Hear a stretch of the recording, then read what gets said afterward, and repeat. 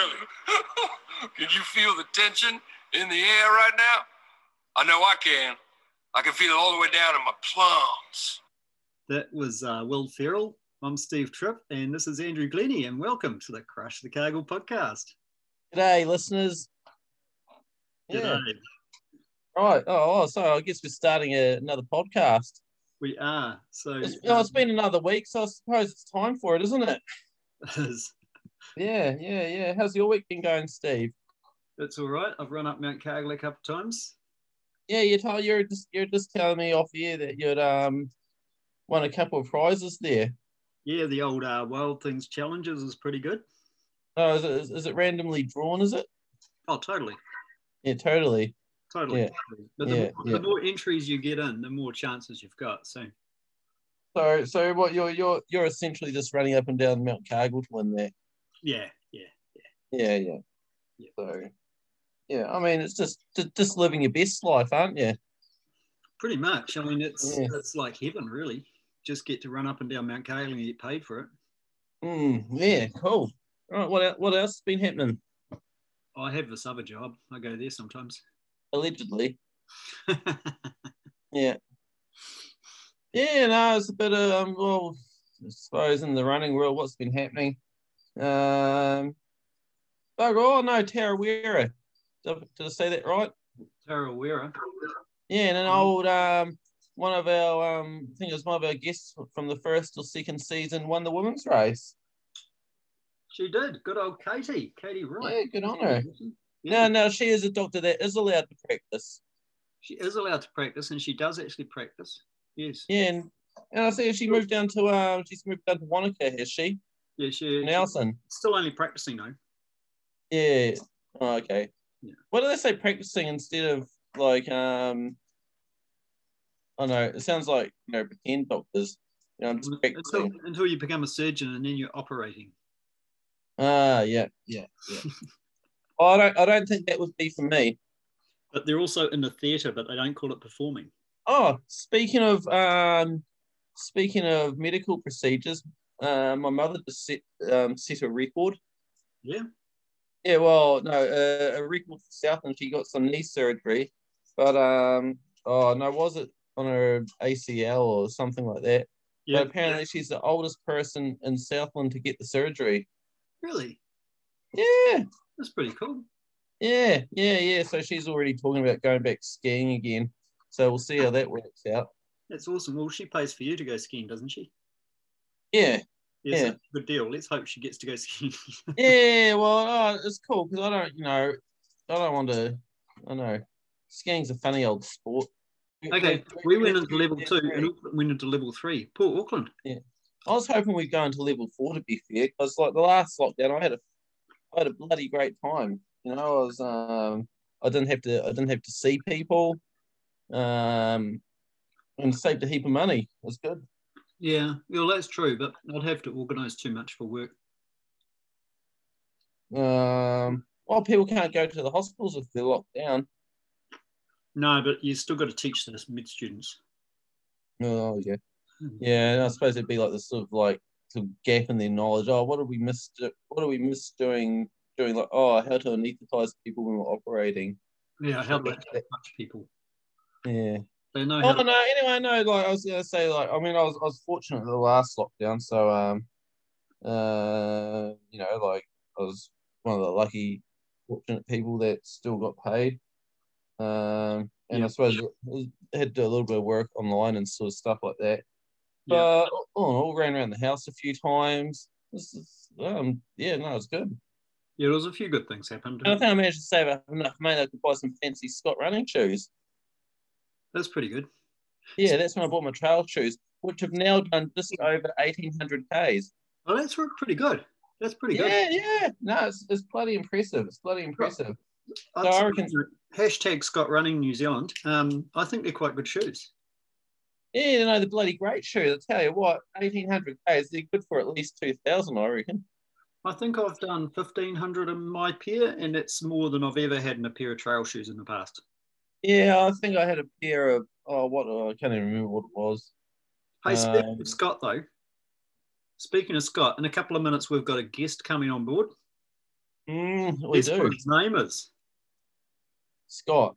It is. How did you get that? Oh, we've been talking about it all week, Steve. So what do you know about Scott? What do I know about him? He is one of the founders of the Revenant, which attracts a handful of runners to the hills above Garston every year. And being the good bugger that is, he made it free this year, didn't he? He did, yeah. Not that it did you any good. You just still didn't finish. No, I didn't. Yeah. So hey, you didn't have to pay. So I still haven't paid for a DNF yet. Does it only count as a DNF if you don't pay? Oh no, if you pay. Does that mean no one can DNF the Crush the Cargill 24-hour challenge? Don't make me think. Don't make me think too hard about things that I've just blurted out. My thought process doesn't go that deep. To be fair, it's just I'm just living a simple life. I'm a humble man living a simple life. Yeah, good question. Yeah. Hey, we've got our visitor. Howdy, guys. Hey, how you going? Good. Oh, you're looking presentable. That's good. So, Scott Worthington, welcome to the Crush the Cargill podcast. I'm always presentable, aren't I? Yeah. Now, I think my first recollection of Scott Worthington, I think it might have been, maybe like 5 or 6 years ago when I was doing the 50K at Naseby. Oh, yeah. First time. And you won it, you bastard. Thrashed me. I must be getting Alzheimer's. I can't remember that, but anyway, that's all right. I'm pretty sure it was you. I was holding your tail about an hour behind you, probably. Yeah. No, I've done the 50, done the 100. Yeah. Don't think I'll do the 200. I think I'd get giddy, probably dizzy going around that many more laps. But that's all right. Yeah, you seem to do a bit of adventurous kind of stuff. Like I noticed, on the social media, you're doing crazy things like following a straight line on a map, straight into the bush. Yeah. I must admit, years of competition, you get to. But anyway, me personally, I've got to the point where I just rather do stuff myself. I don't actually need to go to an organised event. So no, fair enough. You don't need the kudos. No, I just I get bored with things pretty quickly, to be honest. Yeah, fair enough. I've done lots of different things, but I can only do them for so long, and then I sort of got to move to something else. So, getting a map and just finding A to B or something is just it's good. And the only time I revisit those if I don't make it, I'll go back and give another crack. Yeah, cool. So going back to your years of competition, what did you compete in? Lots of different things, Steve. Started as a runner, as a kid actually, was one of New Zealand's best sprinters. Yeah. So started off 100 metres and went to the States on a scholarship, not for running, but for just an overseas AFS actually. Yeah. And ended up in the California state final. But for over there, the schools are graded depending on, how many. You must be around the same age as Carl Lewis. No, he's younger than me, mate. But, the interesting thing was I went over there and I was sort of running high 10s here and never really thought about it. Lined up at this meet and went under 10 seconds. And I thought, holy heck, that's awesome. Until someone told me it's 100 yards, mate. It's not 100 meters. Talk about instant disappointment. How much shorter is that though? How many meters shorter is that? It's roughly, I don't know exactly, but it's a good half second. What do the bloody Americans have to be different about stuff? I don't know. I suppose it's like the Boston Tea Party thing. So, we'll get rid of you. We don't need you. We don't need you to your English stuffed up English people. We'll drink coffee instead. Yeah. It's a bit like that, isn't it? It is a bit like that. Yeah. Well, yes, sir. I can understand that one. Oh no, that's a bad analogy actually, because the English use imperial system as well.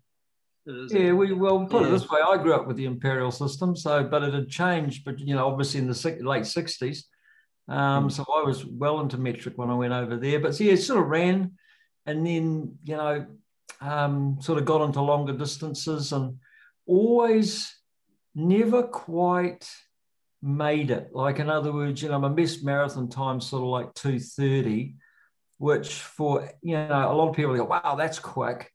And you go, well, it's actually not, because you're not elite. Yeah. And you're better than... Well, it depends where you're running. Like, if you went down to Chicago and ran the Chicago Marathon, you'd be an elite runner with a time like that. Yeah, but you know what I mean. I mean, you sort of... you're not one or the other. Yeah. I suppose you're not going to be a professional runner. You're not going to pick up a professional contract. Exactly. Yeah, you're not running in Southland. Yeah, you're not going anywhere. So...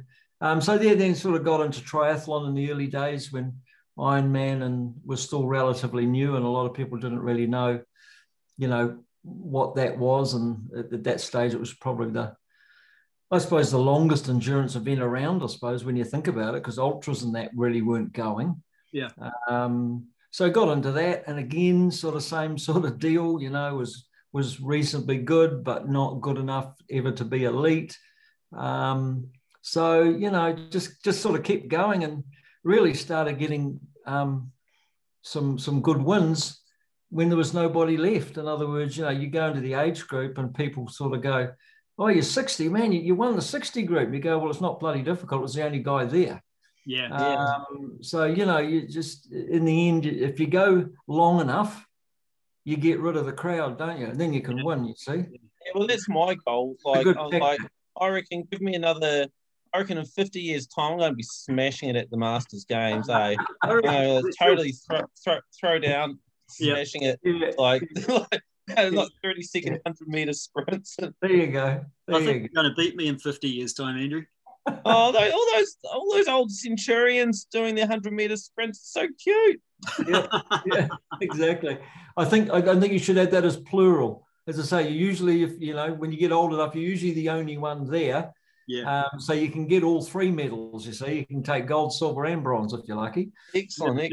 I'll be totally. Always last. I'll be totally done if I make it. I'll be totally done if I make it to like 100, and somebody else also made it to 100 and also wanted to run. God damn it! Just have a heart attack before the finish line, will you? You're a real bummer though if you're DNF when you're the only one in the race. Yeah, well, the good thing is you can take all categories. Last, DNF, first, second. So how old are you, Scott? Put down. 63. Shit, you're looking pretty good, actually. I thought you were in your mid-50s. Yeah, no, 63. So you're similar age to me. Chipping away. Yeah. You're probably, I'd say you're 80 better than Steve. Oh, mate. It doesn't matter, right? It doesn't matter. So where are you living now? So at the moment, physically in Wanaka, but we're building in Terrace. Yep. Next to the airport. Literally. Literally next to the airport. Yeah. So we're right on the river, just at the Lindis end of Maori Point Road. So we're on the river there, and have been building since really lockdown 4 started. So should be in next month, hopefully. Which will be good because Wanaka doesn't really spin my wheels very much. Nice place, but just not used to living in the city anymore. Yeah. So it'd be good to get back out and sort of have a bit of space around us. Yeah. Yeah. Cool. Where'd you grow up? I grew up north in Auckland. Yeah. Families were originally from Dargaville, and then sort of during the war, my dad moved down and ran a chicken ranch actually out in Hobsonville way, and we lived on the shore, which isn't that where Eugene lives, in Hobsonville? Yeah, I think he might live out around there somewhere. Yeah. I mean, it's interesting the history of the place because I think Steve, my mum died the other day, and so, you go to a funeral and you sort of meet people you haven't seen for a while and you sort of talk about different things. usually about the past. And, you know, where Albany and that area, which is growing up there, is now, I mean, that was my wife's family farm in Greenhithe. That was actually a farm. Yeah. And when we moved over there, you know, there was no harbour bridge. They were just scrubby old bush sections. Yeah. And my dad was telling me he built the section for £150 and built the house for £1,900. Wow. So, you know, you sort of say you're from Auckland, but the reality is when I grew up, you're actually in the country. Yeah. People sort of forget that. We had no car and no way to get to the city because there was no harbour bridge. Yeah. You just had a ferry. They made that harbour crossing a bit difficult in the old Maury Minor, wouldn't it? Well, I'll tell you what, you should. Funny you should say that, Andrew, because our first car was a V-dub. Oh, okay, yeah. And the old V-dub back then, you didn't have a thing such a thing as a fuel gauge. So you had this thing on the floor, which was a little sort of switch, really. You switched it with your feet, and it would take you onto the reserve tank. And I remember as kids, Dad used to drive up the harbour bridge and was scared to ever run out of fuel on there because he didn't know what the hell you'd do. So every time we'd go up the harbour bridge, he flicked the thing onto reserve tanks because he knew at least you'd have enough to get up the hill and down the other side. And then the second car, which is an old Triumph, I still remember that coming home, and we were sitting there all marveling at this thing called a fuel gauge. Going, look at this, it even tells you how much fuel it's got. That's cool. Oh, those fuel gauges are terrible. It's like you're running along, it says like full tank, maybe 3/4 tank, and then it's like flicks over to empty. Yeah, it took us a while to realise it wasn't accurate, but still, it was pretty cool having something to tell how much fuel you had left, that's for sure. So technology in cars, it's pretty good, eh? Yeah, exactly. Yeah. Oh, no, we're getting rid of petrol cars, so yeah, you'll just get like a battery indicator now. So you have a voltage. You'll be imagine the amazement when you get that. I think they're more accurate than fuel gauges. Probably. You'd hope so. You'd hope so. Yeah. So anyway, I mean, yeah. Recent times you've come to prominence as the founder of the Revenant. Yeah, I suppose I have. The Revenant is. I suppose it's really born out of my, I suppose, personal opinion about, you know, the sort of lives we lead. And I started to get a bit tired of everything being aimed towards, in many instances, the lowest common denominator, just for the sake of participation. And don't get me wrong, I'm all for people getting out and doing stuff. But it was getting to the point where that one group, that group that really wanted to push themselves, was slowly being forgotten. So, you know, I think of Ironman when I first started. I think the cutoff of my memory serves me right was 12 hours or 13 hours, somewhere in there. And it's now out to God knows what, you know, which is fine, but slowly but surely, you know, that group of people that really want to push themselves are slowly being left behind. So that was one of the motivators for looking at something which could encompass everybody, but really gave everybody a stadium to do what they wanted to. And if you made the stadium big enough, then people could play to their own tune and could reach you know, whatever they wanted to reach. And not many would actually go from one side of the stadium to the other, but that didn't matter. It turns out not many people reach the finish line in the Revenant. No, well, that's the whole point. I mean, the whole point is that if you make something challenging enough, then you can take your focus off what everyone thinks is success, which is going across a particular finish line. And a lot of people forget that that's not the only reason that you should define success. Everybody's got different levels and everyone's got different needs and everyone's got different goals. And if you make the thing big enough, then everyone can find their goal within it, can't they? So that well, I heard Andre Tarmas. Yep. His goal was just to find something quiet to sleep because he's got a kid at home. Exactly. But what a great story. What a great story. I mean, how many races could you find a pipe to sleep in? How long have you been thinking about the Revenant? How long has it been kind of, Well, quite a number of years. Yeah. The Barclay always, interested me. Mm-hmm. For that reason of something that, you'd probably go and not have to worry about whether you could finish it, because the chances are you wouldn't, but at least you could go as far as you could humanly go. So I tried to get into that race several times. Mm-hmm. And Laz has obviously got his own way of running things, and he makes it extremely difficult to even know how to enter, let alone once you do get on the rowdy road into trying to get in. Yeah. Been looking at that for a number of years and tried a couple of times unsuccessfully. Never got any answers back, so I don't even know if I even received my entry. But anyway, so that's where it started, and then sort of had it in the back of my mind, and a young guy, Leroy De Beer, who helped me organise the first year. He was sort of going to be my partner in this, and then he decided to go back into the Navy. Mm-hmm. So that's fine. And now Tom, the property owner from Welcome Rock, it's Tom and I that really put it on. So I suppose I'd answer it two ways. I'd say probably 7 or 8 years before we ran it, I had the idea of putting something like that on. Yeah.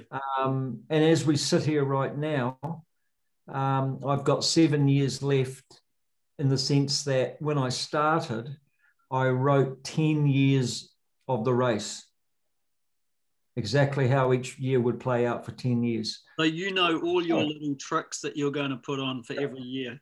Yep. Really? Yep. So we got seven to go before I have to remap it. And so and to be fair, I wrote them out in a lot of detail, never thinking that they would stand, thinking that you'll have to change something. Right. But no, look, as year 3 gone past, I've re-looked at them each year and re-looked at them again. Just actually after you asked me on the podcast, I thought I'm going to have a re-look at them again for next year. And yeah, they look pretty accurate. They look pretty good to me. So, I was going to say, like, you must have, like, so no one finished the first. Was it no one finished the first year? Correct. Yeah. And then the next year, 3 people finished? Correct. And you must have thought, and then this year 1 person finished. Correct. So you must have thought after the first year, the second year, shit, I've made it too easy. 3 people finished. And then the year after must have been quite a relief that only 1 person made it. Dude, no, it's still hard. No, actually not. One of the things I've been asked a number of times is, who do I think could finish it, and what would it take to finish it? And I've answered the latter, and I still haven't changed my mind on that, in saying the answer to that question is you have to have absolutely everything perfect. So obviously you've got to have some strong athletes, and we had strong athletes, and we've had strong athletes each year. So that's been the same each year. You've got to have strong athletes. You've got to have absolutely perfect conditions. And year 2 was perfect, better than this year, because really? it wasn't quite as hot. So year 2 wasn't as hot as this year? No, it wasn't as hot. It was hot, but it wasn't as hot. Okay. And you also had to start most likely in the daylight. Yep. And the reason I say to start in the daylight is most of the people that have come to the race so far haven't worked it out yet. And that even includes the guys that finished. And that's only my opinion. But things like the night, which are slower, if you get it right, it actually shouldn't matter whether we start in the night or a day. But at the moment, people are psyching themselves out. And they're not understanding that it doesn't matter whether you start in the day or the night. You've got X amount of nights and you've got X amount of days in that 2.5 days. And you've got to be able to move consistently. Yes, you're going to be slightly slower in the dark, but if you move consistently, you will make that up in the day. Yeah. And that first year, where we had starting in the dark and we had fog, it rattled everybody. And instead of actually thinking about when you're in fog, it's the same as navigating in the dark. Once it came light and they saw the fog, it threw them all. And there was, all the comments were coming, oh, you couldn't see anything. It was foggy. It's like, you haven't seen that movie, The Fog, have you? No. There's a movie about everything by the time. There's a movie called The Revenant, but I don't think it's a documentary about the race, is it? No, it isn't, mate. No. Do you think do you think one of your early entrants get mauled by a possum down in one of those? I thought they might just import a beer. Actually, we saw. Now you're talking. Saw some bloody big possums on that night. They were huge. Yeah, look, there's some interesting characters in that. I mean, the good thing about Welcome Rock, and you've done it now, Steve, is it's an incredible. Oh, he hasn't done all of it, to be fair. That backside, literally from the tops back down the Slate Range back down to the Nokamai, is really untouched country. Mm. And the amount of deer in there, and they're actually not scared of you. No, they're just not used to seeing people, so they just seem to don't have that natural fear. Mm. So the wildlife in that part of the course is pretty unreal. Yeah, which makes it special. Well, it makes the beech forest easier to get through too. Yeah, parts of it does. That's for sure. Don't get it wrong. So yes, look. So Andrew, the answer to your question is that no, I think that what happened in year 2 was all those things, stars aligned. And when I was asked that before even the first year, I said, look, the stars are going to align 1 year. It could be year 1, it could be year 10, it could be just happened to be year 2, and it could be again next year. Who knows? I mean, this race is not set up to make sure everybody fails. So you didn't change. There was a couple of tweaks to the course this year that weren't there last year. So you didn't make those tweaks because of last year's result. No. The tweaks are made to keep it a little fresh. Yep. And the tweaks. Next year's the beer, Steve. That's the tweak. The beer. Yeah, the beer. Bring your gun. Bring your gun. Yeah, bring your firearms license. The tweaks are done to keep it fresh. The tweaks are kept relatively small so that people that have done it before don't throw all they've learned out. Yep. So the key to this race for me was to make something that every time people came back, they could use a high percentage of what they'd learned. Yeah. And again, one of the things that I didn't mention that I feel is important to being successful is that you've done the race before. So out of the 4 finishers, there's only one, and that was Louis Schindler, that hadn't done it before. But he was smart enough to stick with Ian and Angus and follow them on that first loop. I tried sticking with Ian. It didn't work out well for me. It didn't work out well. Louis, I don't know if you know Louis, but Louis is a big, strong character. Yeah. And he spent a long time. His wife told me he spent the whole year analysing everything, every email, every video. His strategy, after all that, his strategy was, I'll just follow those guys. It was very much follow Angus, hang on, learn all you can in that first lap, and then start bringing out your guns. Bringing out what you brought to the gunfight. So for me to change things massively would mean that Ian, his third attempt, he gets there. If I kept changing things, you'd come back, and I know if it was me, I'd get super frustrated because it's like, well, just when I thought I had an advantage over people that hadn't done it before, I've got no advantage at all. What's the point? Yeah. So the tweaks are small. The tweaks, as much as I can, are kept so that the course and distance and elevation stay pretty balanced. So if you notice, I don't say exactly what the distance is. I say it's more than 190. Yeah. I say it's 16,000 meters-ish. Yeah.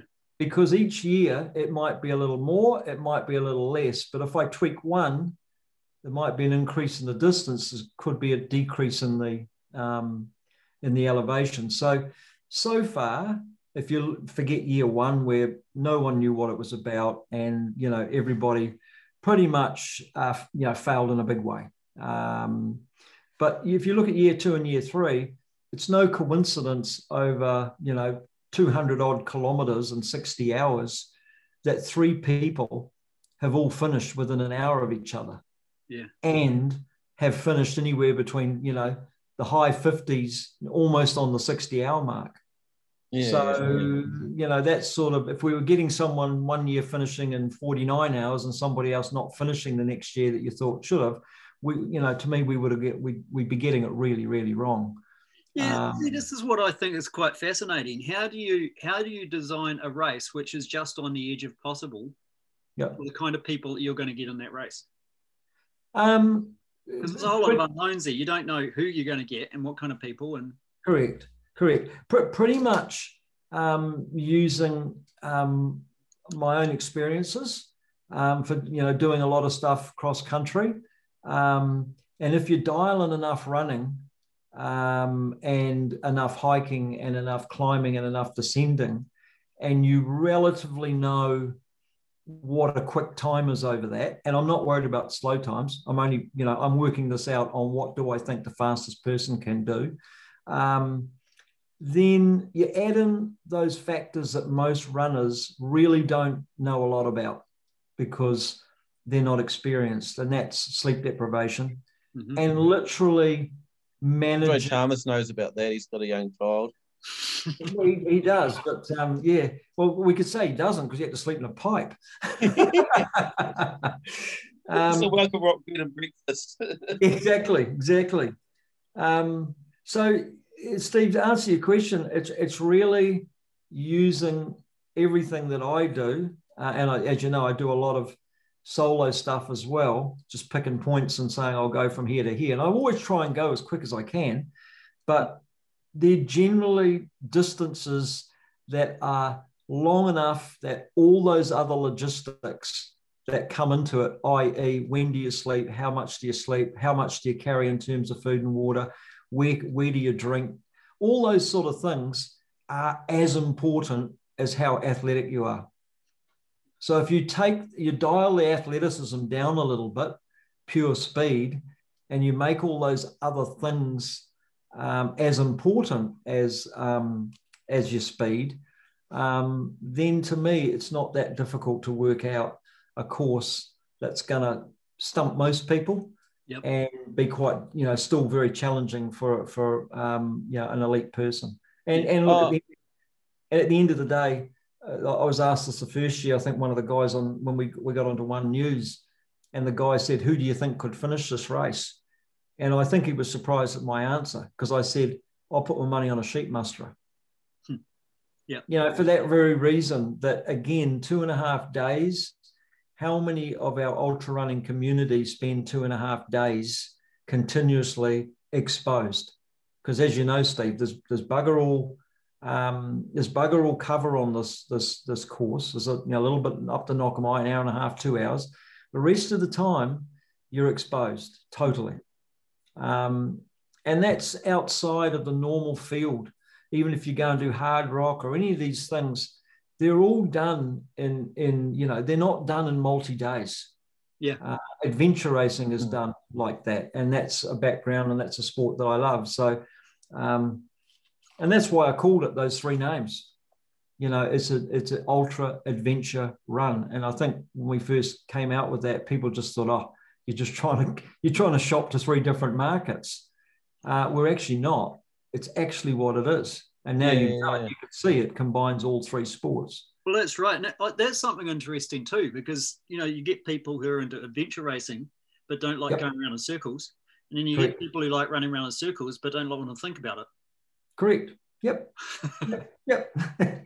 And, the The interesting thing at the moment is up to this point, it's really only attracted runners, people that have a running background. Yeah.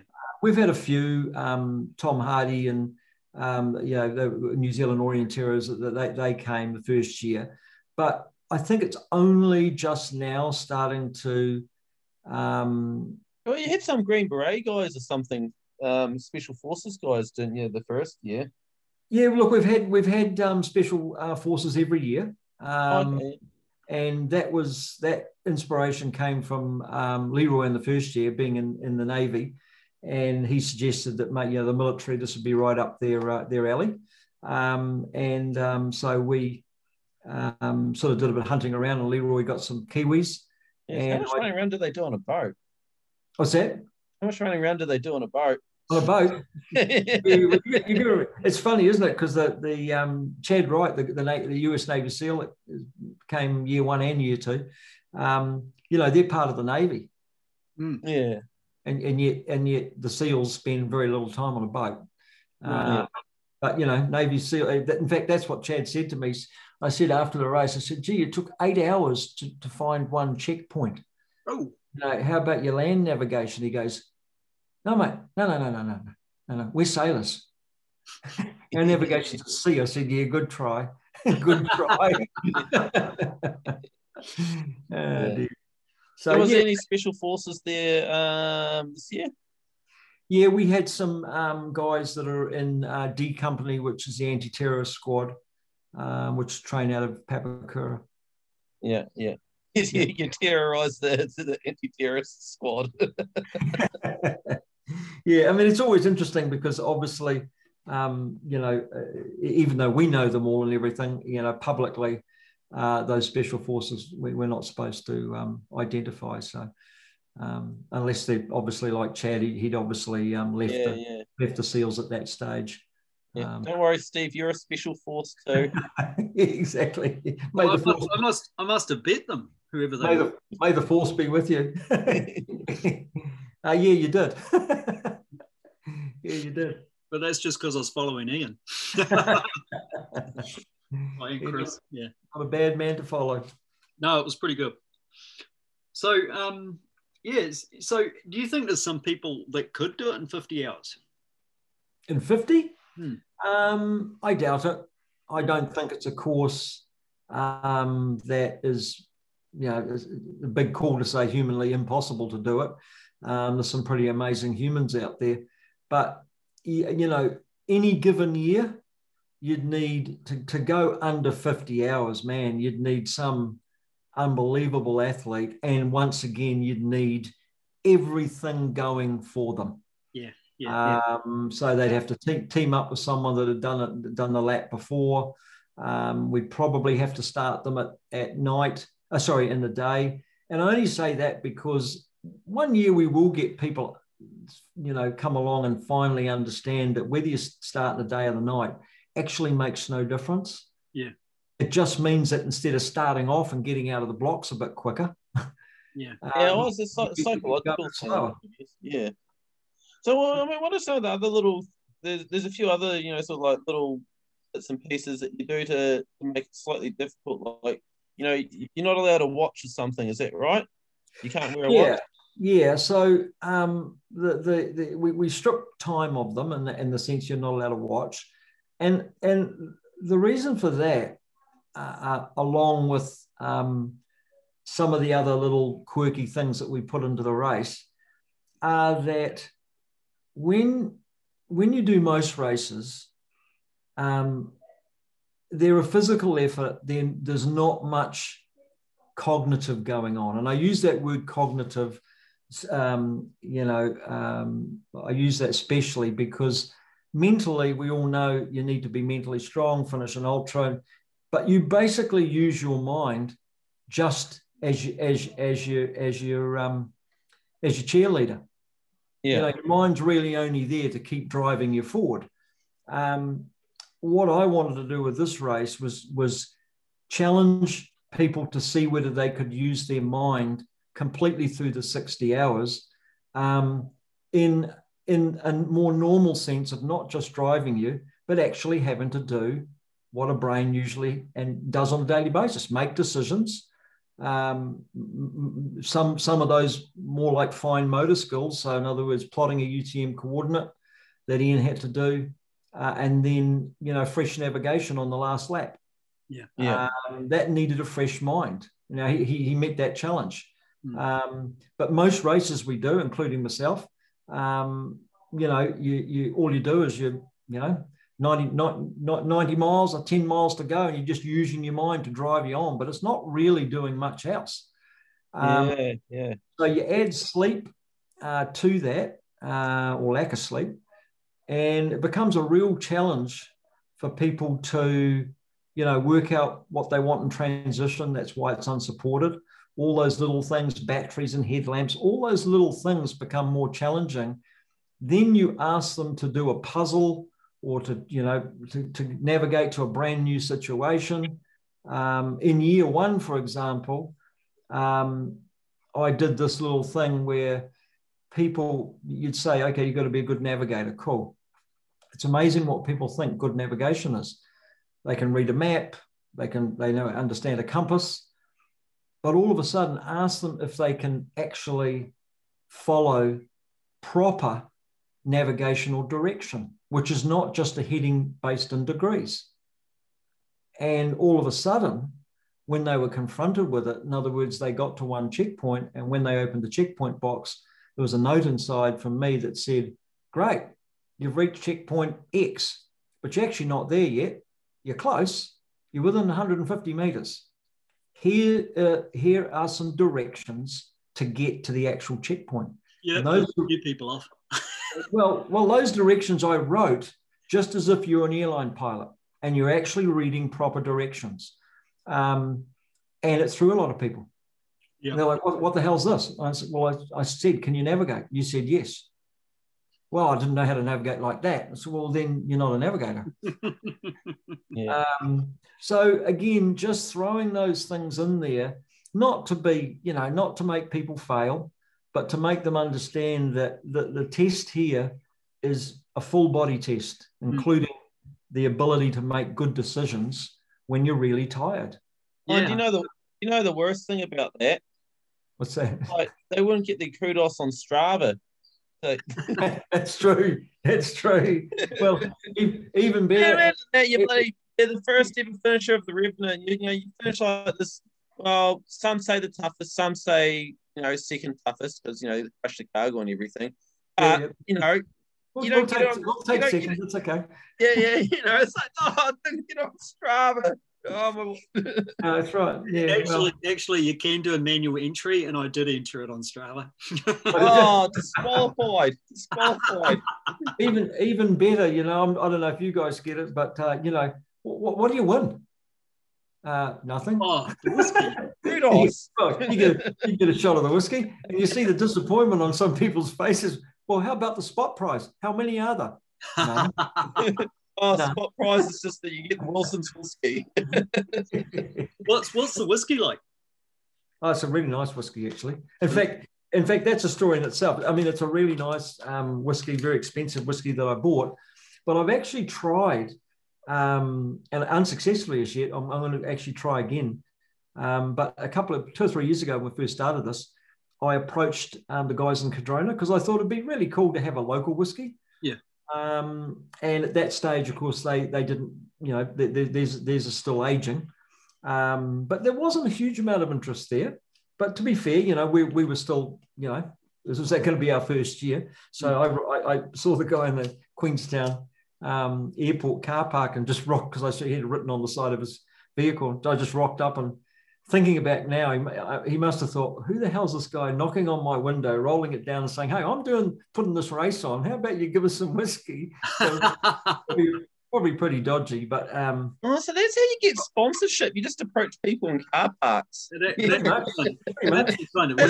where we're going wrong, Steve. What do you mean? We've got underpants, we've got a pub, we've got coffee. I mean, we need to catch like Richard Emerson as he's leaving work one day. Yeah. So I'm having a couple of conversations because it would be nice to get a New Zealand whiskey in there in the bottle. And as you know, this year we were lucky enough to get the local guys to brew us a Revenant beer. Yeah, that was fantastic. I made carrot wine once. I could sort you out some carrot wine for the next Revenant. Carrot wine? Yeah. Never had that. Eh? Is it good? Well, I know. To be fair, I've only made it good. twice. No one's going to finish to get it. No one's going to be in a hurry to finish if that's the prize anyway. No, we were really lucky. You go on, sorry, go on. Yeah, no, sorry. Before I even forget, though, like we totally got to mention this because I think we might skip by it. But you thought like this year for the Revenant, you thought, fuck it, it's free. How cool is that? Oh, look, it's not that. I mean, at the end of the day, Andrew, you know, like a lot of events, you know, we were looking at it. There's not many free events. No, but I mean, like, you know, I made that decision really early on so I think we must have been just come out of lockdown 4. Yeah. And so, like everyone running an event, you looked and thought, well, you know, how long is this thing going to go for? But at least by the time we got down to lockdown 3, you could see this was a serious thing, and it wasn't going to be over in 5 minutes, you know.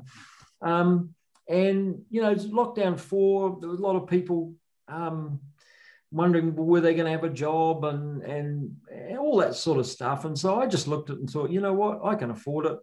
One thing I want people to be able to do once the smoke clears is to have recreation, because recreation is good for all of us. Yeah, totally. And we get a lot of people, you know, not everyone comes from as local. We get, you know, people from Auckland all over the country. So it's not inexpensive to get down here. So I just looked at it and thought, you know, it's pretty simple. We just don't charge this year. They're still got to, most of them are still got to pay something to fly down, drive down, whatever. We offer not accommodation, but we offer a paddock if you want to set a tent up. So look, it was a really no-brainer for me, and I'm glad we can. You know, I'm just fortunate enough to be able to do it. You know. Yeah. No, bloody good stuff. It was good stuff, and we'll all want to come back anyway. So, yeah. Yeah, I mean, Steve and Adam have been trying to talk me into doing it, but shit, I hate hills and I'm crap at the compass, so. That's right. You know, I hate running through tussocks. It's the worst bloody thing. I hate tussocks. Yeah, well, you might like, maybe you like the bloody race briefing. Yeah. Yeah, I'll go for the race briefing. There you go. Yeah. So. Yeah. So coming back to the not quite the money side of it, but the contestants, how big are you going to make the field? We're capped at 40, Steve. Right. Okay. You know, one of the things that I like about adventure racing, and one of the things that I don't like about some of the current adventure races. So one of the things I like about adventure races is the fact that you get to spend a lot of time out by yourself, yes, you know, with your team, and you know you're in big open country trying to go from A to B with you know, just under your own steam in terms of navigation and everything. So not seeing people, or not seeing a lot of people, to me is a really, really important part of the experience. So, you know, for us to have, you know, 100 people, 150 people, and every year trying to cash in more and more and more. And that's not what I'm about. And nor's Tom. You know, he's got those huts up there, and he built the track, and, you know, he could get a lot more people up there. But I think over time, what he wants to do is have smaller numbers. Hey, eventually he's going to have to charge more, supply and demand, but he'd much rather do that than actually fill the place up with a whole lot of people. So we're the same with the race. So we've capped it at 40. We do have a dock concession for more, but that was just simply because the paperwork, the way it came, we just like, you fill in a number and that's that. But we've decided 40 is a good number. It's from a risk management point of view, it's not too huge, not too difficult. But it means that once the groups have split, as you would have found, you split pretty quickly. you pretty much are on your own, other than your own little bubble, your own little group that you're navigating with, And then, as Ian found out, as the numbers shed off after that first and second lap, that in itself for a lot of people is a challenge, knowing that if you're going to really finish this thing, you're probably going to have to do a lot of it by yourself. Yeah. How many people actually? How many people made it to the last lap? So Ian did just over 1.5 laps by himself. Yeah. So most people were gone after the first lap, and then we had a small number go out on lap 2. Well, did you make to lap 2, Steve? Yeah, I finished lap 2. Yep, you finished lap 2. Yeah. Yep. Yeah. And then decided that was nice. Yeah, and that's as you know, Steve, why we have that cutoff of 30 hours. So the Barclay just takes the 60, divides it by 5 because they're 5 laps, and basically says every 12 hours we just cut keep cutting the pie. And I just looked at that when we first looked at the race and thought, well, people are going to pay money to come, and I'm going to be hanging around hopefully for 60 hours or at least 3 laps. Why wouldn't I let people just continue? Yeah. I mean, nothing changes for us. Yeah. And then it gives people 30 laps to do the first lap, then fine. Yeah. Yeah, and then you bring that experience back. I mean, you could have had a blinder of a 4th lap if you kept going, Steve. we could be interviewing him live by now. I only have one leg, but that's okay.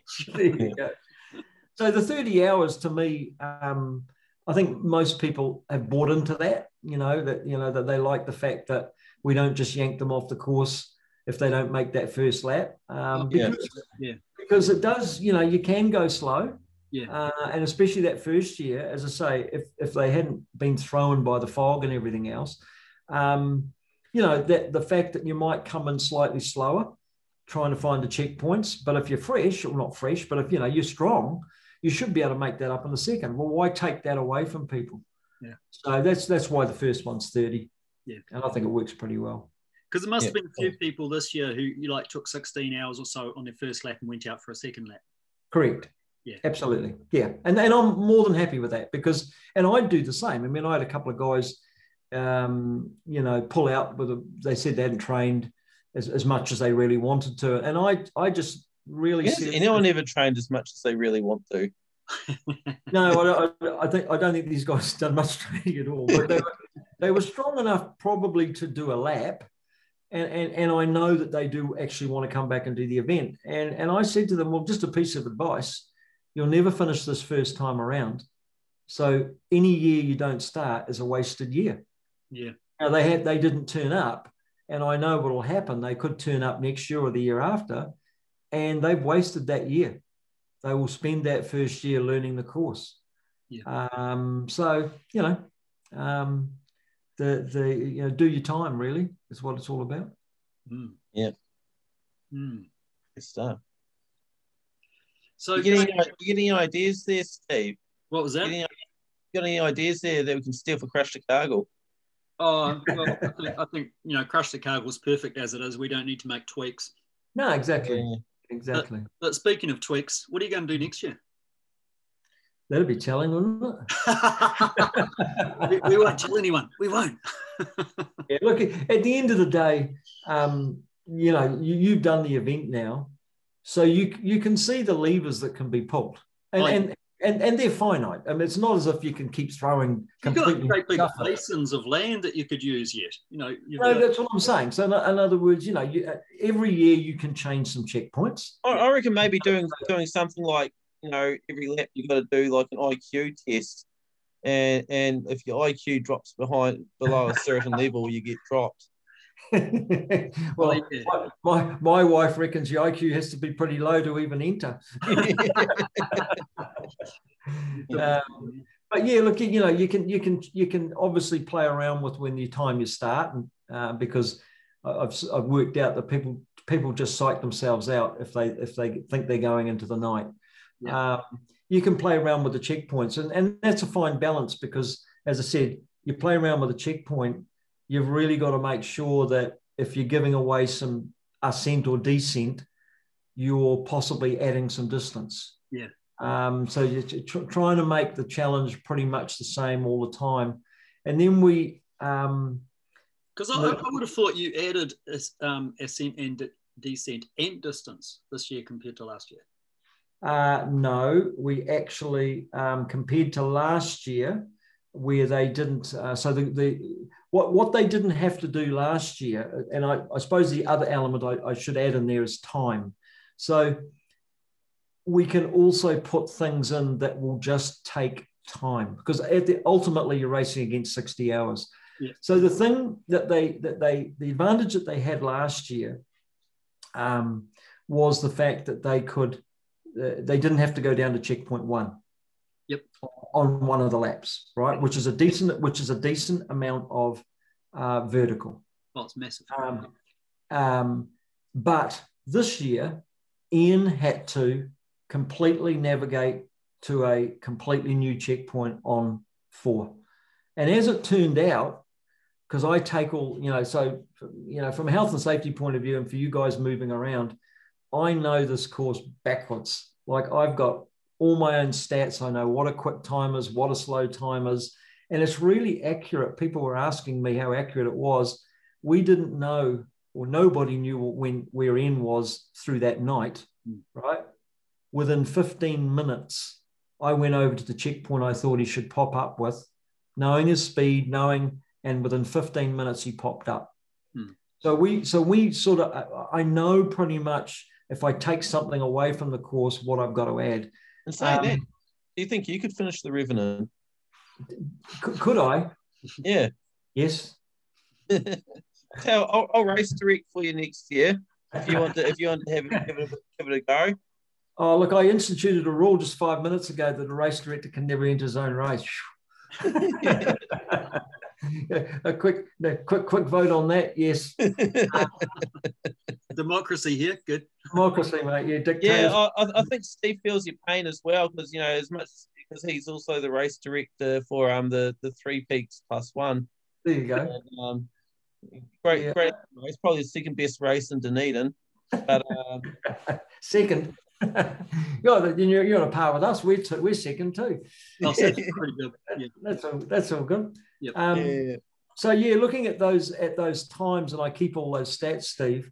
The actual time that it took Ian to find that checkpoint, and then get back to checkpoint 2, ended up being almost exactly the time that we took out of the race in the first year. In the second year. So really one neutralized the other. One was obviously saving somebody distance, but for Ian, what we did is we made that challenge of having to navigate to a new one, although again, he didn't have to go to the bottom. So he saved himself a couple of 100 meters of vert as well. So it's a fine line, and so far I think we've got it right. I'm not sure we'll get it right all the time necessarily, but look, at the end of the day, that's why I don't keep results. Yeah, we have our little trophy and everybody's name that's finished gets onto the trophy, but people have said, was that a record this year? Well, you can't have records unless the thing that you're comparing absolute apples with apples. Yeah. And every year it's going to change. Yeah. So there's no point in having, are you going to bring back the Sudoku? Sudoku will come back. Sudoku will come back. We never had to. We never played the Sudoku, and we were going to play it in the first year. But when we saw how slow they were, there was no point in putting it in. It was no good putting extra nails in the coffin when they're already dead. We just didn't play it. And then in year 2, although we had the 3 finish, I just felt that at that stage it was the one part of the race that was untested. And so I thought, no, let's see how this plays out. And I just decided not to play that card. Because I spent all year practicing my Sudoku. Yeah, look, it'll come back, and the way I had the Sudoku set up, it's not dissimilar to what you guys had to do this year. The Sudoku was there to unlock another clue. Yeah. And once you got that clue, then you had to go and do some navigation. So the Sudoku, if you couldn't do the Sudoku, you were never going to get the clue. But well, in fact, what actually happens is if you can't do the puzzle, I don't want to see people, basically that's it. And you go, well, it was a running race and I failed because I couldn't do a puzzle. That's why we had that time penalty on it. So there has to be, some advantage to the person who can cognitively still function better than somebody else whose physiology may have their feet going one out in front of the other. But if the other guy functions at the same time, then to me, they're a better package. And that's what all those little things are about. They're just simply about making sure that at the end, and you saw how good Ian was, he wasn't just fit physically, he was mentally still being able to make calculations and do all the things that you need to go fast in the race. Yeah, and he chose to come to the after-match function, which shows he was definitely thinking. Yeah, pretty awesome. How good a shape was he in it? And would you say got a ride with him if he's driving a car? Was he that together, or was he? No, he was quite standing up. But I think if you sat him down, he would have been out unconscious pretty quick. Yeah, you wouldn't put him in front of a car in charge of a car or anything. So he doesn't get to drive away in a new Amarok or anything like that. Unfortunately. Oh, that's a question. That's probably a question I should ask. Have they, since the old B-Dub days, have the fuel gauges improved? The fuel gauges have improved. Yeah. No, they're good trucks actually. I've got a mate that's got one. He's always raving about it. Yeah. I like it. So they're so good. I bought one in the end. Yeah. I like them. No, VW have been really good sponsors. So we're still working on car sponsorship. Yeah. Oh yeah. Okay. Yeah. It's a work in progress. The old Morris car company, they went out of business, so they've been a bit hard to get in contact with. So there you go. Maybe try an e-bike. So going back to your adventure racing, Scott, mm-hmm. What's the worst race you've ever had?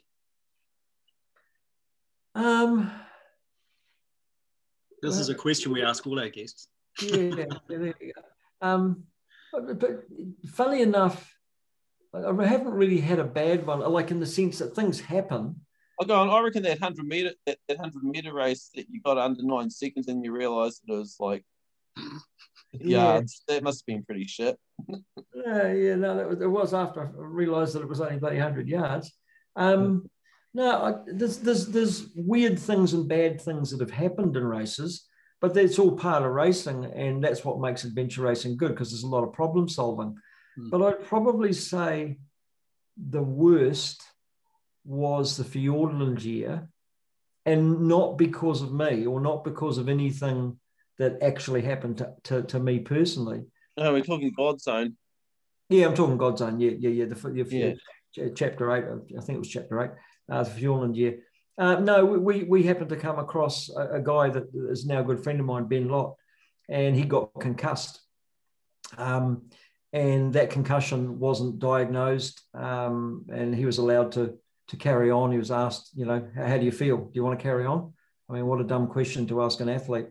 And that led on, make a long story very short, led on to Ben being diagnosed later on that he was actually walking around with a broken neck, had a couple of strokes, lost his job, lost everything, learning to re-speak and so forth. So from my own personal point of view, and we were the team that came across him. So, that's probably the worst year for me personally, because not only, have I become good friends with Ben, and it's horrible to see someone affected like that, but it just rammed home to me how, that sometimes we get it wrong in sport. Yeah. And sometimes we just don't put the care of the athlete you know, in the right position. Yeah. You know, here was a situation where, you know, I think most of us understand that concussion, you know, there's lots of records on concussion. Most sports understand it, and our sport didn't. Yeah. You know, and I'm sort of almost ashamed of that in some ways. That you know, that he was allowed to go out and wasn't. I suppose in all fairness, like the whole deal with concussion, it's only something that's really become a concern over the, say, maybe like last 5 or so years, maybe. Not pretty much since those ex-NFL players started suing their old sports teams. Yeah. I mean, I don't know what, you know, exactly what the number is, but I would have thought rugby, you know, which is our most high profile sport. I mean, rugby's had concussion protocols for, I would have said at least 7 or 8 years now, and they've got better every year. And Fiordland's that's only 3 years ago. So I would like to have thought sports that were functioning, and that's why with the Revenant, Steve, as you know, I make that comment in the race briefing that, you know, and between every lap, before you can go out again, we've got to get our medic to check you out, and he makes a decision. It's not your decision, and we're not stupid. You know, we don't, you know, just go, sorry, you know, you're not going out, you've got a couple of blisters. We're realistic, but ultimately I want everyone to enjoy themselves, push themselves, but not to the point where you end up with a stroke, you know, not to the, you know, where you end up with something that just changes your life. Yeah, at the end of the day, it's just worth it. Yeah, it's just how's he doing now? Look, Ben's doing really, really well. And Ben is the guy that Ben and I, he had a dream of doing a race overseas, and he didn't think he'd be able to do it anymore because of his injuries. Oh, wow. And so I've been helping Ben, and Ben and I have been working together. So we off to do the Yukon 1000 together. 1,000 1,000-mile paddle from Whitehorse in Canada to just basically Fairbanks in Alaska, unsupported. So that's a big goal of his, and you know, I hopefully can help him achieve it. You know. Oh man, good stuff. So will you be going to race as well? Yeah, you know, it's a race. They only allow 40 teams. Yep. So you can't do it as a solo. Okay. Yeah. You've got to do it, but you can do it as we're in the kayak section of it. We kayak a tandem. And then they have Canadians. So I think you can have up to maybe 6 people in a team. Yep. So, don't quote me on that. It might be 4, but I'm pretty sure they allow 6. But there's 40 teams, and that's it. And I think they got about 3,500 people try and get in. So it was good that we managed to get a spot. But it looks like it'll be. We're going to hear on March the 1st. It looks like it'll be postponed till 2022 because of the COVID, which makes sense. Yeah. You can always just practice on, you do it on a New Zealand river.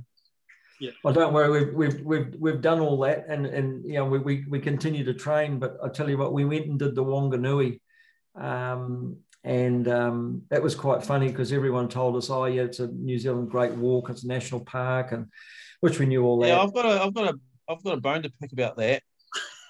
What about what? Well, how can you have a great walk there for doing a canoe? Yeah, right. Yeah. You know, it'd be the toughest river to do. What's that? If you're going to do the length of any river in New Zealand, do you know it'd be the toughest one? What's that? The Reedy River. Do you know why? Why is that? You'd end up in Invercargill. Yeah, that's probably why we're not going to do it, but that's all right. I'm from Invercargill. I'm allowed to say that. Yeah, that's right. Yep. So we did the Wanganui, and it's supposed to take 3 days or 4 days or whatever it's supposed to take, which we knew it wouldn't take that long, but we didn't. So you have to set up a car to pick you up at the other end, and they said, "Oh yeah, we'll pick you up in 3 days' time." Well, it only took us just under 12 hours. Wow. And so we had to sort of camp out one night and twiddle our thumbs. Try and paddle upstream. Well, I think it's potentially a beautiful river. Yeah. And I use that word potentially. because I have not been as disappointed about any national park in New Zealand than I was paddling the Wanganui. Really? Yeah, so much rubbish. Obviously coming down from Tamarunui, you know, clean green New Zealand, eh? There's water, you know, obviously the water rises and falls in the river, and you know, wherever the high point was, you just saw plastics hanging in the trees and stuff. We saw 2 dead cows in the water. We saw you know, a couple of old vehicles that had been there an awful long time. Really? You know, not good enough. So this is actually on the Wanganui journey. On the river, yeah, on the part that's the Great Walk or the Great Paddle. So because it's a beautiful, you know, it's a beautiful, beautiful landscape. Yeah. And we're very, very quintessential, you know, North Island native bush, but just spoiled by the lack of management around it, obviously. And it was interesting enough because we, both Ben and I, you know, Google a few things, and we actually hadn't seen any comments that were that way inclined. But man, our experience was, we were really very disappointed, to be honest, in the state of it. But anyway, we will continue to paddle and get ready for this race, even if it's a year away. Oh man, keep us posted on that, because that's a great story in the works right there, isn't it? Yeah. Look, it is. It's going to be a good story, and you know, Ben and I are sort of. I mean, he's an adventure racer too, so the guy that runs the race is. It's a bit like the Revenant, you know. People come with CVs, and it's quite interesting. Because I call every single person. If I don't know you, you know, I don't email you. I pick up the telephone, and I talk to every single person that tries to get in. And you know, the people that have the really good deep CVs, and they think they're going to get in because their CV is all about distance. And then you ask them the very first question: can you navigate? And then there's either silence or no. And you go, well, you know, how are you going to get around the course? So, you know, being able to navigate and being able to have an experience in the backcountry, and just being able to do things unsupported. And that's what the guy that runs the Yukon is big on. So you could be the world's best paddler. You could be an Olympic paddler. He doesn't really care. He looks first and foremost, can you survive? Yeah. And now you've done that, Steve, out there. You know that it's not. Let's not forget Steve DNF. Hey? Is that did not function or did not finish?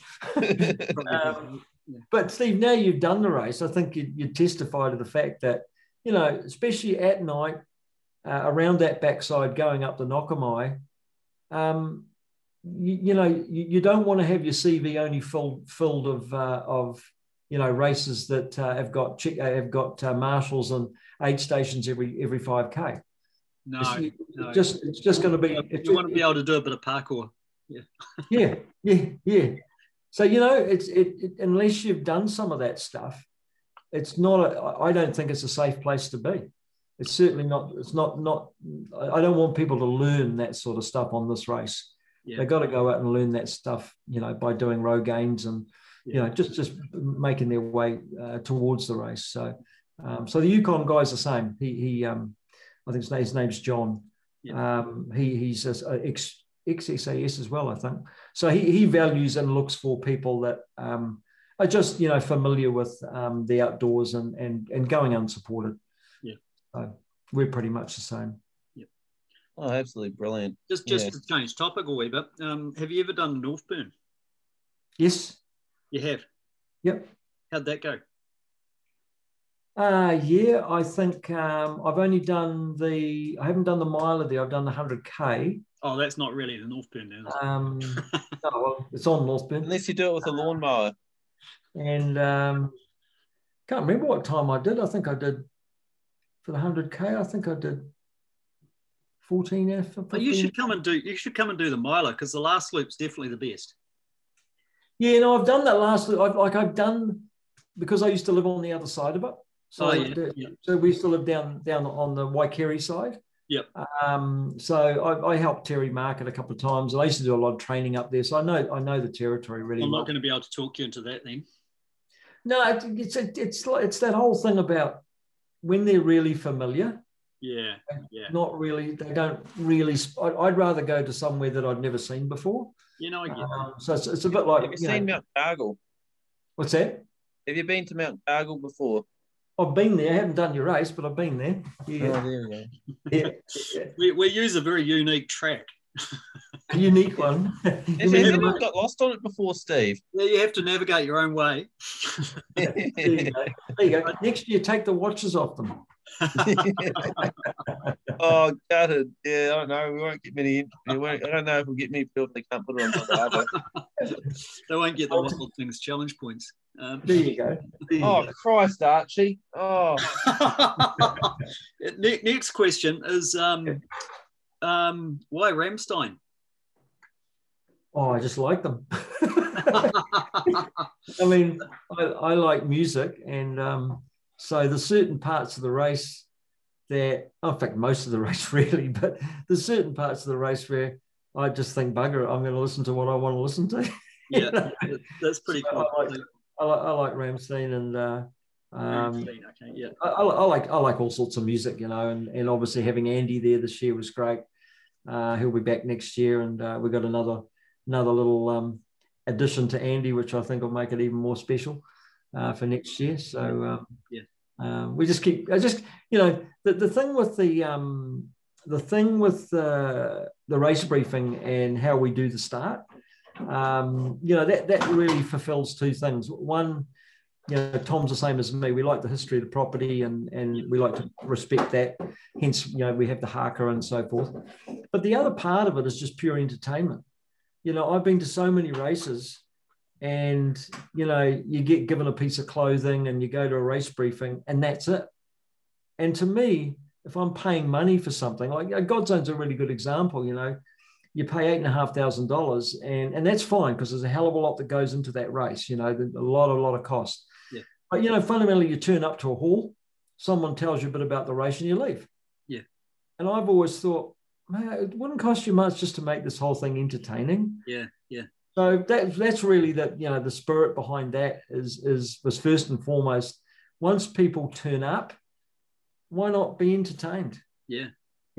And so then obviously that entertainment reflects the history of the property and the cultures that have forged the land and that sort of thing.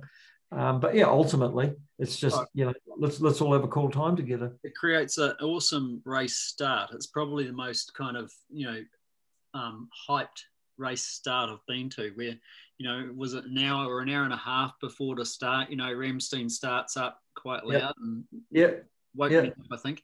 And I think about all that. I mean, I enjoy that. Yeah. And so if you listen to the songs and you listen to the lyrics and you listen to the sequence that the songs are played, there's method to the madness. There is a message, and there are stories going. And look, a lot of it's tongue in cheek and taking the piss, really. Yeah. But it's just all fun and it's all entertainment. And some people don't get it, and that's fine. And other people really do get it and they dig it, and that's great too. So it's we'll continue to grow that because that's the fun part for me, actually. That's pretty. I really enjoy doing that stuff. It's good. It's fun. And joining in the haka at the end with Ian, that was pretty awesome too. Yeah, look, we're really privileged to have Tim write that haka for us. I mean, that was awesome the first year to have that gifted to us. So yeah, look, I mean, the haka is just one of those things that I enjoy, and I think as Kiwis now, we've my generation's probably and my mum and dad's generations are the ones to blame for sort of having some distance between ourselves and the Maori culture. Yep. And I think the younger people get it, and I think I get it now at long last. Took 63 years. But I love it, and I just think it's part of who we are, and we should just embrace it and just enjoy it. And I think most people are doing that now.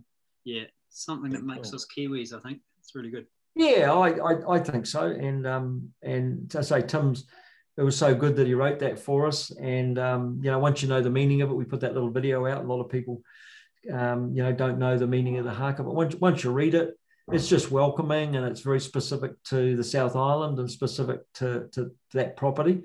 I just think it's cool. It's just something that's a bit unique. Yeah, good stuff, right? Yeah. Okay, Scott, thanks heaps for coming on the show. Thanks. Thanks for your time and everything.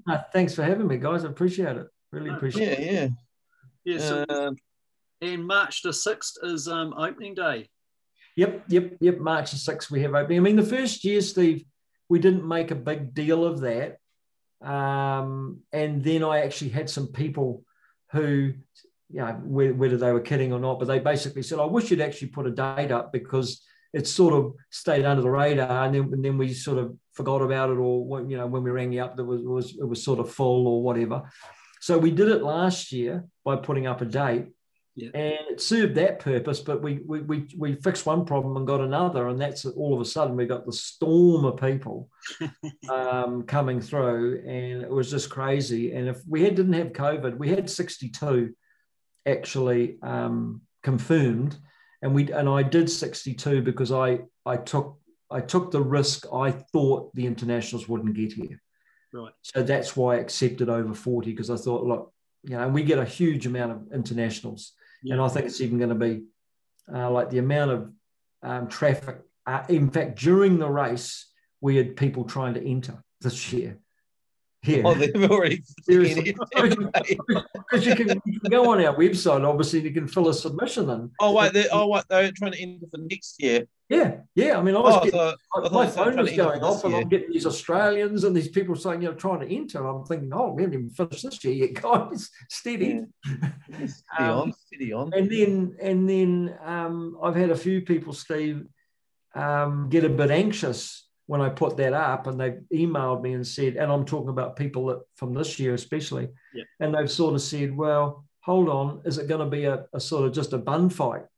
And I've said, no, it's not how it works. I said, the 6th is when you put your submission in. But, I've already said that you're not going to finish this race first time. So if I made it a sort of first in, first serve every year, people like yourself, for example, you're thinking, okay, I want to give that a crack. I can go further. Well, what if it could be just like when the keep entries go online. I said, I'm just not interested in that. So, for people that come on, it's the most exciting 2.5 minutes of your life. It's just not me, eh? And so, this year the 40 spots, there really aren't 40 spots. Yeah. Because I've already had a number of people say I want to come back, and it's like, no, you need to come back in the sense that you've shown support, and you want to bring those learnings back. So how can you can't turn around and say, sorry guys, just take your chance. It's creating a bit of a family, really, isn't it? What's that? It's creating a bit of a family. Yeah, and that's what I like. And so and there's natural attrition. We had those original 21. And out of the original 21, I think we're down to 9 in year 3 that wanted to come back. Yep. So people will come, they'll have their cycle, they'll give it a crack. And then, after maybe 2-3 goes, it'll either not be for them anymore, or they felt they've exhausted what they can achieve. So I feel I've got to give them that chance. So, in reality, entries open on the 6th, but there's actually not many of the 40 spots left. Well, I'll put my entry in on the 7th because I think and same with Chris Taylor. So just so you know, they'll both be coming, but going up and down a hill repeatedly. Yeah, of course you are. Yeah, exactly. In fact, I might come down and have a look, eh? Yeah, you should do. Well, we're not going up Mount Cargill on the 6th. We're going up in Rock and Pillars, I think. Yeah. Where are you going? Rock and Pillars. Oh, okay. Oh, like Big Heart. Yeah, because Chris Taylor's doing this 1,000 vert a day challenge for March, and so let's do 4,000 one day. Yeah. Actually, you know what? It's funny how all those challenges come up, because I was looking at one of my old training diaries the other day, and I can't remember what I was training for, but because I see these things, Mal Law has them and all these competitions, and I've never been into those sort of things, but it got me thinking, oh, look back at my old training schedule, because I think a lot of those things you did naturally. Yeah. And so I had a look at, and I ticked a couple off. Like there was one, how many consecutive marathons did you do? Or could you do, right? Well, I did nearly 90. I did 90 days in a row that were over 42K. Bloody hell. Bloody hell. And it just shows you, doesn't it? If you don't think about it. Yeah, that's right. I mean, it was just. Well, if you think about it, it makes me sound like a pussy. It was just simply I had another goal at the time, and then you mentioned the vertical, and I saw something on Wild Things the other day, something about who got the most vert or something like that, and again another sequence that I was training for, and I looked at it, and I think I averaged just under 1,100 meters a day for, I think it was 2.5 months. Yeah. But again, not trying. And it'd be interesting if you set that as a goal, you'd probably find it really difficult. Yeah. You know? Yeah. So it was quite interesting going back and reading some of the stuff that you did. Yeah. And because you did it for other reasons and it was packaged with other stuff, yeah, you never thought of it, But yeah, it's quite interesting the way everyone likes statistics. Bloody hell. Yeah. No wonder you beat me in that 50K race. Like, mate. Yeah, but that was flat. You've probably done about the 50K races before, the previous 50 days before that, and oh God, you're a machine. Yeah. Overtraining. So why does Terry Davis think you're soft? I don't know. Does he? I wouldn't have a clue. Well, that's what you told me. A bit of controversy, eh? Bit of controversy.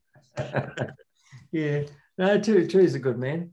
Yes. I've done most of his races at some time or another. But again, I'm really only say, I met Terry, when I was later in life, so to speak. So you turn up to his event, you'd be winning your age category, but again, you'd be the only one there. So isn't it great? It's just another person standing, really, isn't it? It is, yeah, it is, yeah. Well, as you say, it's perfect because you turn up and someone will go, well, you're bound to win that one. And you go, okay, you're trying to tell me I'm the only one here again? Okay, that's cool. Whatever. So you're doing Northburn again, are you? I am, yeah. Yeah, I might come and have a look at that this year. Yeah. I usually trot along and have a look. You can pace me to the third lap if you want. You can done the 50. Oh yeah, don't worry, you won't have to run fast, Scott. Steady. A beer drop bag at TW. Steady. What time are you looking for? Under 30 hours. Yep. Oh, you should do that, right? Yeah, hopefully. Well, I did 32 last time, but I hadn't really thought about training for it that time. Right. Yeah. And it's all about, as Terry said, rightfully says, you rest the climbs and it's the descents that you've really got to work out. The climbs are just steady, slow, and that's where you rest. But it's those descents that get you on that because they're so runnable. You know, they really are runnable. But it's a great. Yeah, the water race is really runnable. The water race. You know what? It's interesting because I've never really mentioned it to Terry, but it's just a pity that he hasn't talked to Richard Parsons on the other side. I think he might have sold that station now, but you could almost do the 100-miler with 2 laps there instead of 3. Really? Yeah. If you go down the other side and back up again. Yeah, if you drop down into Waikiri Valley and then came up Lilico Spur and up through that way, it just a gorgeous little ridge that. And I know there's 3 stations meet at one point, and that could well be, it could be maybe the politics behind it. I don't know, but beautiful country. Terry's got a great race there. I like Northburn. Yeah, it's a fun time. Yeah, it does. Yeah. Cool. All right. We should wind things up. That'd be awesome. Yep, we should probably call it over now. Yeah, I think Archie needs outside too. He's I can actually smell those farts from here, mate. Oh, steady. Oh, it's not good. They haven't given us that technology yet. I don't want that technology. Yeah, it's turning my beard grey. Just the smell. It's working. Anyway. Hey, good to talk, guys. Thank you very much for having me. No, it's been a pleasure, mate. Thank you very much. So I'll let you get back to whatever you're doing there. I'm going to go and cook myself some dinner.